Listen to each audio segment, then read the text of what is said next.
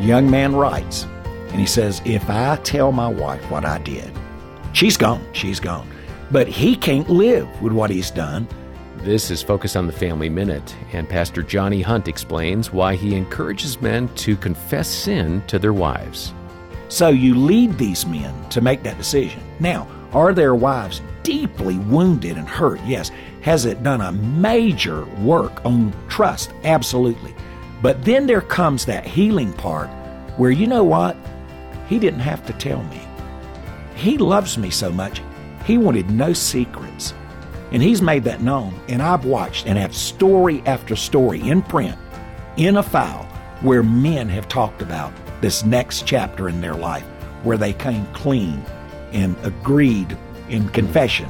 More insights from Johnny at FamilyMinute.org.